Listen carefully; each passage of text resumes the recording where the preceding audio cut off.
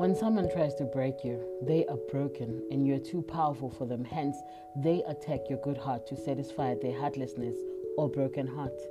It's not about you, but about themselves.